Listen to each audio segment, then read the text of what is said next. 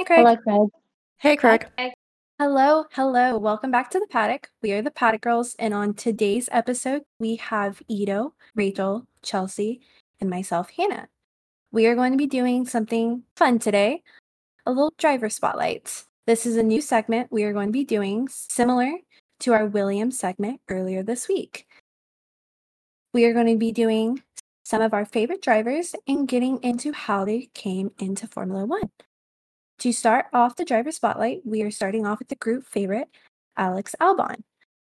We got a lot to cover, so we are going to jump right into it and pass it over to Ito.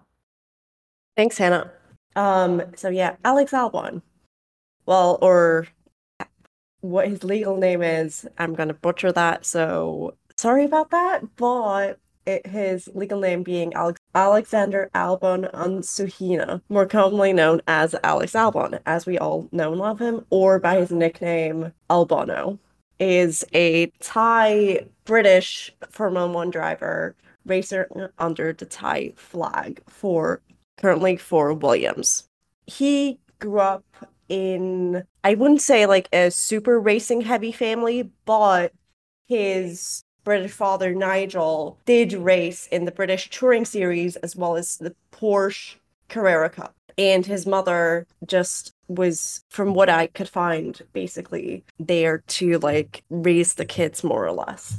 Additionally, he also has a brother named Luca and three sisters named Chloe, Zoe, and Alicia. And fun part, the family actually owns a bunch of pets, often referred to as the Albon Zoo, especially because they have everything from like cats, dogs, and to even a horse. And they document their lives on the Instagram accounts at Albon_pets. And it's super cute, but we'll get more into that later. Growing up in Suffolk, he attended Ipswich School before deciding to leave to pursue his professional racing careers, as so many other F1 or even just drivers do. And really, he decided to leave to emulate his idols, Michael Schumacher and Valentino Rossi. As I mentioned before, he is Thai British, so he holds both passports, but decided to race under the Thai flag for sponsorship reasons. And he's actually the second Thai driver to compete in Formula One, the first having been Prince Bira in 1954.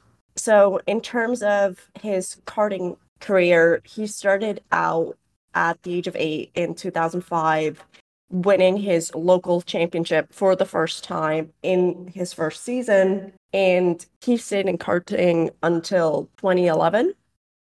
During that time, he participated in different categories such as the Kart Master British Grand Prix, MSA British Championship, WSK Euro Series, and a few more. He performed very well in all of these series throughout his karting career, mostly finishing in the top 3. His lowest ever finish was in 2006, so basically in his second year in the Super 1 National Championship, where he finished 14th, and that was such an anomaly, so that speaks to his talent even at that young age. And then after all of that illustrious karting, it's no surprise that he ultimately got called up into Formula Renault 2.0 in 2012, where he would remain for 3 seasons, racing for Epic Racing in his first year and then moving to KTR for the next 2. While in his first season in Formula Renault wasn't great because he didn't score any points and finished 38th out of 49. So his stint at KRT was definitely better, and we truly started seeing glimpses of who Alex really was as a driver. He finished 16th and 3rd, respectively, during those 2 seasons, even though he never actually won a race in either season, which is surprising, especially if you considered he finished 3rd, but he managed to get a pole position as well as a fastest lap in 2013, both at the Red Bull Ring, and in 2014, he got pole at the Nürburgring. In 2015, he switched over to racing in European Formula 3 for Signature. He finished 7th overall after being able to secure 2 pole positions, both at the Norris Ring in Nuremberg, Germany. Just for clarification, because I mentioned Nuremberg and now I'm mentioning Norris Ring. While they're both in Nuremberg, the Norris Ring is a street track, whereas the Nuremberg Ring is the permanent racing complex that a lot of Formula One fans, or even if you're not a huge fan of the sport, might know because of the infamous Nordschleife. So after having done the postseason testing in 2015 with Art Grand Prix, they ultimately offered him a seat for the 2016 season, and then very quickly offered him, because Art Grand Prix is Formula 3 and a Formula 2 team. In 2017, they offered him a Formula 2 seat due to him winning 4 races in 2016 and finishing second in the championship behind his then teammate, Charles Leclerc, who he has been friends with forever. So, like, Formula 2, Formula 3, even before then, and now in Formula 1, they're friends. And who doesn't know the Twitch quartet that developed during lockdown of 2020 of Charles, George Russell, Alex Albon, and Lando Norris, but more on that later in the fun section of this episode. Making his F2 debut in 2017 for Art in Bahrain, partnering Nobuharu Matsushita, he placed 6th in the feature race after starting 9th, and for the sprint he started 2nd after his teammate had a mechanical issue causing a pit lane start. In that race, he sadly struggled for grip, causing him to drop down to 7th throughout the race. And as you will see, him dropping places in sprint races will become a common theme. But so in Barcelona, he once again qualified rather well, qualifying 3rd in the feature race and quickly overtaking P2 driver Luca Giotto shortly after, where he found himself in P1 after Charles Leclerc pitted. After a race restart due to safety car, Oliver Rowland was able to put pressure on Albon, which led to him making a mistake and losing the lead of the race, and still had to make a pit stop. He ultimately ended up in 5th place after failed comeback attempt post that necessary pit stop.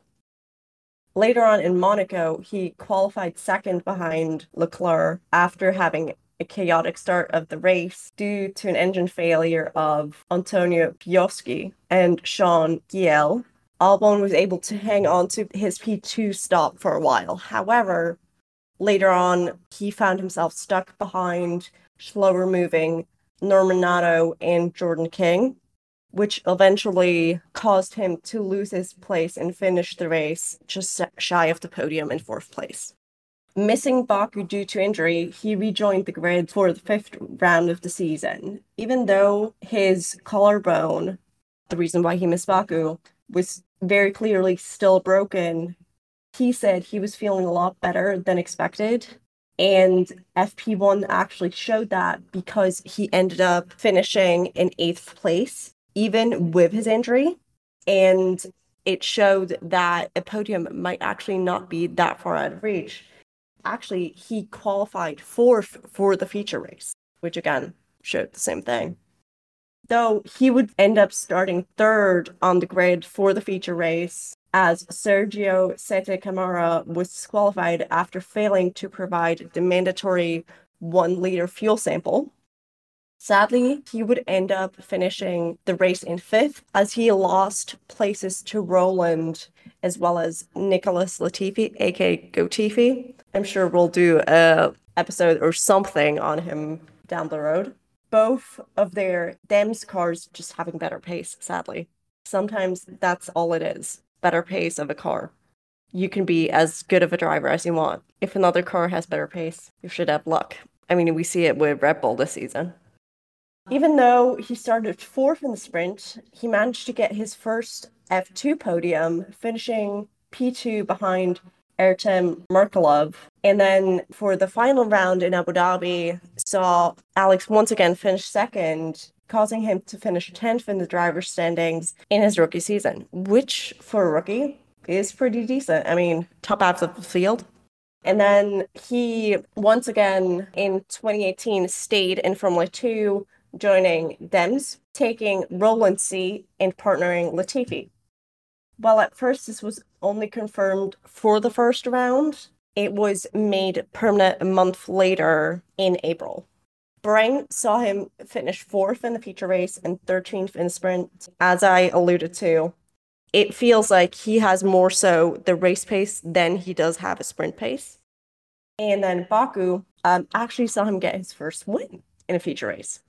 But once again, sprint, 13th again. What's wrong, Alex? You don't like sprint races? But hey, Barcelona, again, superb qualifying for Albon, where he managed to get pole, but even that pole couldn't help because he just made too many mistakes throughout the race and dropped down to 5th. The sprint actually was the better race for him for the first time over a race weekend, and it saw him finish 2nd.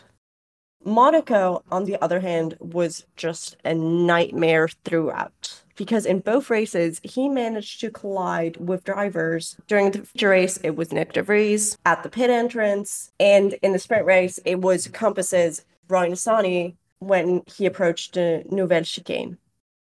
And then in France, at Le Castellet, he suffered an engine failure in the feature race, DNFing him, but thankfully in the sprint, he finished 7th. Which is an okay finish, I guess. When the season moved on to Austria, he definitely had more luck, finishing 5th in both races at the Red Bull Ring. Again, lucky Red Bull Ring. Previous year, he got pole positions there. And he also won the race in Silverstone. While not officially his home race, kind of his home race, since he's Thai British, as well as the sprint in Hungary and the feature race in Sochi. While those wins gave him hope going into Abu Dhabi, ultimately he finished 3rd in the championship behind George Russell and Lando Norris. And those 3 would actually go on to form the F1 rookie class of 2019. If you Google YouTube, basically, if you look up F1 rookie class of 2019, there's some very fun videos. So you better do that. But before Alex could actually dream of being an F1 driver, getting an F1 seat, he looked to Formula E as an alternative, which Chelsea will explain more of in a second, why he did that. But ultimately, him exploring Formula E led him to signing a contract with Nissan EDEMS for the 2018/2019 season, but ultimately he ended up driving for Toro Rosso instead. Yeah, so a year before Alex became a Formula One driver, he didn't think he would actually find himself on the track. Unlike some of the drivers on the grid, which we know about, they came into Formula One because they had those connections already, whether it was a family connection or maybe it was a contract connection from their junior days. But Alex had to work his way into the industry from the start. While he was driving for F2, he even began believing that he might have to look into that alternative, like Ida was saying, and his best one was Formula E. He did sign a contract, but here came Toro Rosso, now known as AlphaTauri for the new fans, in 2019. And that was the same team that was connected to Red Bull, who brought Max Verstappen onto the grid years prior. Now, they offered Alex a driver's seat for the 2019 season, and they teamed him up with Daniel Kvyat, a driver who also began his Formula One career with Toro Rosso in 2014. Now, the move to Toro Rosso for Alex, it really wasn't easy. He was brought onto the team last minute after leaving his Formula E career with Nissan EDOMS. And he was talking in an interview with Across the Grid about the story of being invited onto the team and how sudden his transition was. You see, the transition, it really led him to having a lot of anxiety going into his first test run, and he really was just scared that he wouldn't be able to do it. The practice test that he did with Toro Rosso, it ended up becoming this moment where he realized that he was truly an F1 because he crashed in his practice race and ended up being photographed by 100 photographers that were just there on site. And he felt like he was a top driver in the F2 circuit. He knew he was, but going into F1, it was really just going to be this different world. He did end up proving his worth on the circuit, and he received a midseason promotion to the Red Bull team during the summer break. And he was replacing Gasly, who was also placed onto the Toro Rosso team. So they basically switched the drivers. It was a demotion to Gasly because he wasn't driving up to the standards of what they considered Max Verstappen standards. Now, Red Bull did state that the team will use the next 9 races to evaluate Alex's performance in order to make an informed decision as to who will drive alongside Max in 2020. Good news for Alex, the test was a success in 2019. He had a run of 7 top 6 finishes. He peaked in 4th position in Japan, and he ended up outdoing Gasly's best efforts in the same exact car. He came out 8th in the Drivers' Championship, and to top it off for 2019, was even awarded Rookie of the Year by the FIA Association. Now, because of his success in 2019, Red Bull did end up keeping him for the 2020 season. But this season, it was sprinkled with more consistent little accidents and just issues on the track. I mean, even with the issues, he did end up finishing 7th in the Drivers' Championship, and he was able to gain his first and second podium that season. But by the end of it, he was still let go from Red Bull, and they demoted him for the next season as a reserve driver, bringing in Sergio Perez, or as we better know him, Checo, to take over the second seat. Now, Alex did admit that being dropped by Red Bull hurt. I mean, he said in an interview that it killed me.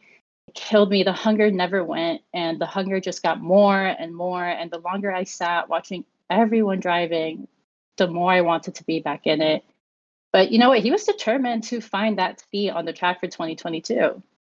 Yeah, and Alex had mentioned it was hard to race for Red Bull in the 2020 season with a car really built around Max Verstappen's driving style.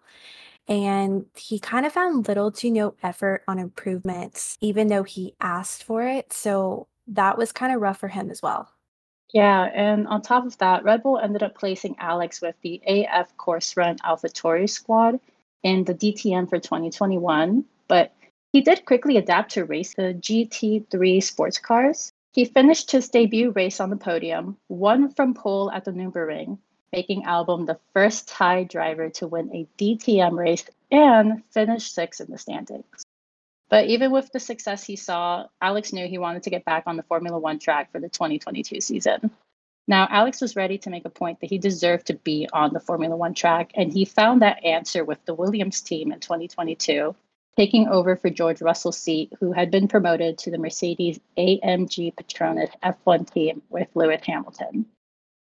Yeah, and Alex was thankful to have signed a multi-year contract with Williams. And like Chelsea had stated, this was his dream, and ultimately what he wanted was to get back into Formula One.